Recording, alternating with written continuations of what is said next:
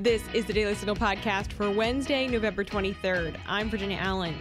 The Senate is considering a bill that could have dire implications on religious freedom. The bill is called the Respect for Marriage Act and goes very far beyond gay marriage to make the acceptance and even endorsement of gay marriage compulsory.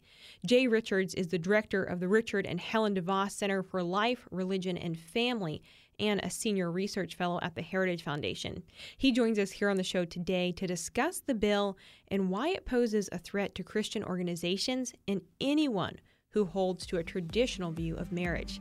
Stay tuned for our conversation after this. Want the inside scoop on what's happening here at the Heritage Foundation? Check out Heard at Heritage, an all-new show replacing the Heritage Events podcast. It'll feature cutting-edge analysis and thought from leading experts in and across the conservative movement, and of course, the Heritage Foundation's premier events and programming, brought straight to you. Check it out at heritage.org/podcasts. Last week, all 50 Democrats in the Senate and 12 Republicans voted to start debate on the so-called Respect for Marriage Act. Jay Richards is the director of the Richard and Helen DeVos Center for Life, Religion, and Family, and a senior research fellow here at the Heritage Foundation. And he says the bill being considered in the Senate would be more accurately named if it were called the Disrespect for Marriage Act. And Jay Richards joins us now to talk about this. Jay, thanks so much for being here. Thank you, Virginia. We're not on the Problematic Women podcast right now, are we? No, we are not. Okay. We're on the Daily Signal podcast. I just wanted to verify that. I didn't have the details. Good to verify. Yeah, okay. Carry on.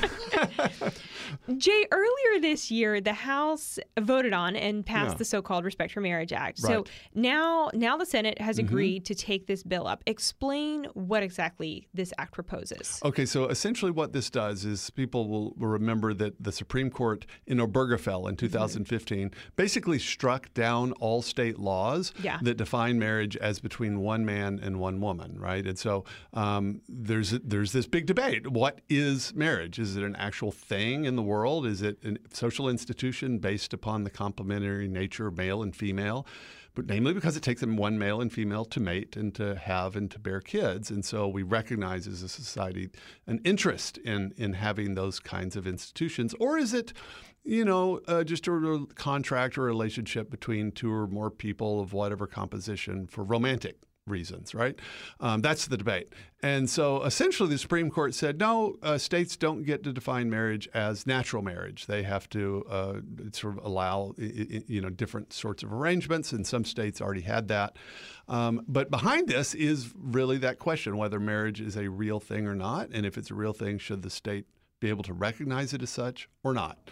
So we're in a situation now where the states literally can't recognize marriage as this institution rooted in our biological natures.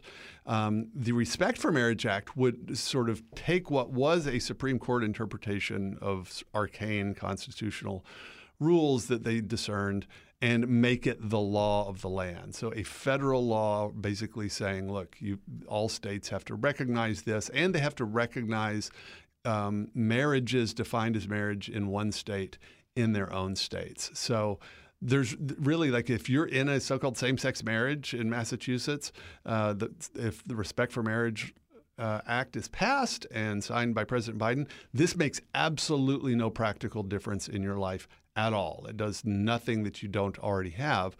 So the question is, why are the Democrats and a bunch of Republicans doing this? Yeah, that is the question. And we're hearing from those who are advocating for the so-called Respect for Marriage Act.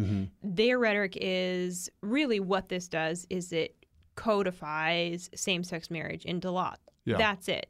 Is that accurate? No, it does do that, of course, and it's called the Respect for Marriage Act, and so they know that's important. But first of all, why would they need to do that? It doesn't make any sort of practical difference, one, but even two, if they're going to do that, we should say, okay, what happened after Obergefell? Well, what happened after Obergefell is lots of people, Barronelle Stutzman, the florist in Washington State, Masterpiece cake shop owner Jack Phillips in Colorado got badgered and punished legally because of they maintained views of natural marriage in their cases for religious reasons. So their religious liberty to practice their faith in their work was challenged legally. So all the way to the Supreme Court, Jack Phillips, he wins, and then of course the state recharges him in some other way. And so we already know that's a problem under Obergefell. So if we're going to now codify this, as a federal law, you'd want the law to be really clear that it provides religious liberty protections.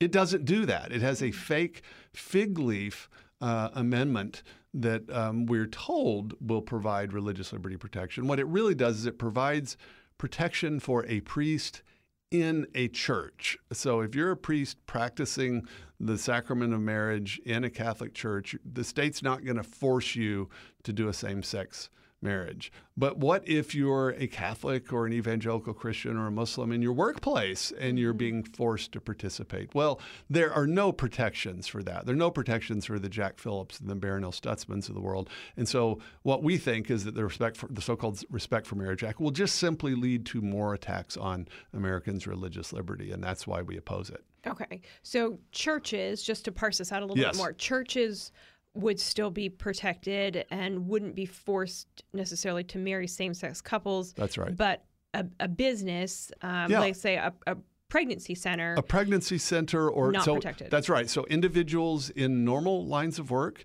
or religious organizations that aren't churches, right? So think about adoption agencies. This has already happened, right? So you have a Catholic adoption agency that wants to place children in homes with a married mother and father.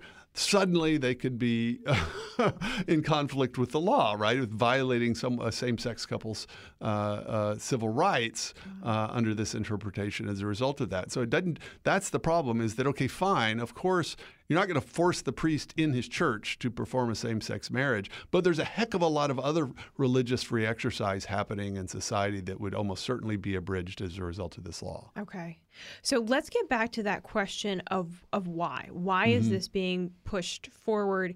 And let's add who to that. Who is pushing this forward? Are there certain individuals? Are there certain groups that are really backing this bill? Absolutely. So, of course, the usual suspects, the ACLU, the Human Rights Campaign, so organizations that call it the LGBTQ plus lobby are, of course, behind this. You can't say that it's sort of the advocates for same-sex marriage because they kind of got exactly what they wanted under Obergefell.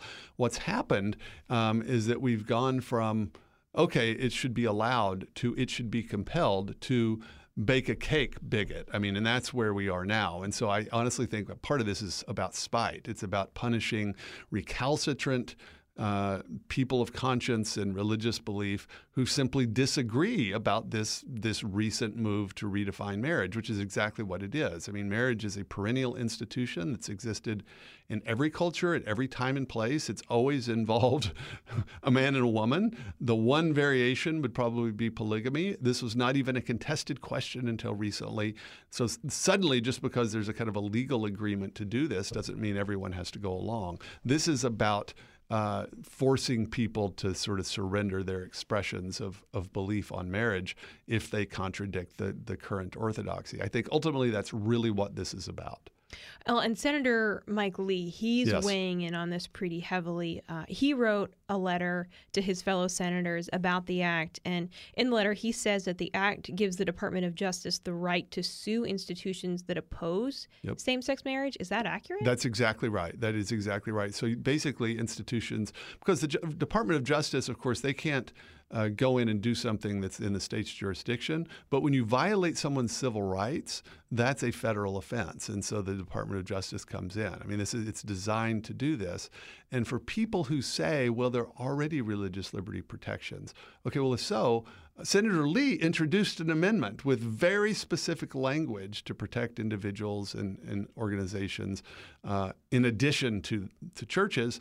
And it wasn't accepted, right? So if they're really serious about religious liberty protections, why did they not adopt the Lee Amendment? I think that really exposes the folks on the other side. They're actually not interested in preserving religious liberty. And the apologists who claim that, the Republicans who at least initially, signed, agreed to push this forward for debate, commentators, frankly, like David French, who claim it's fine. At best, they're being extremely naive. And I think I'm perfectly happy being on the record that they're wrong and that this will get used to violate people's civil rights or religious rights. And we'll see it happen in the near future if this becomes law.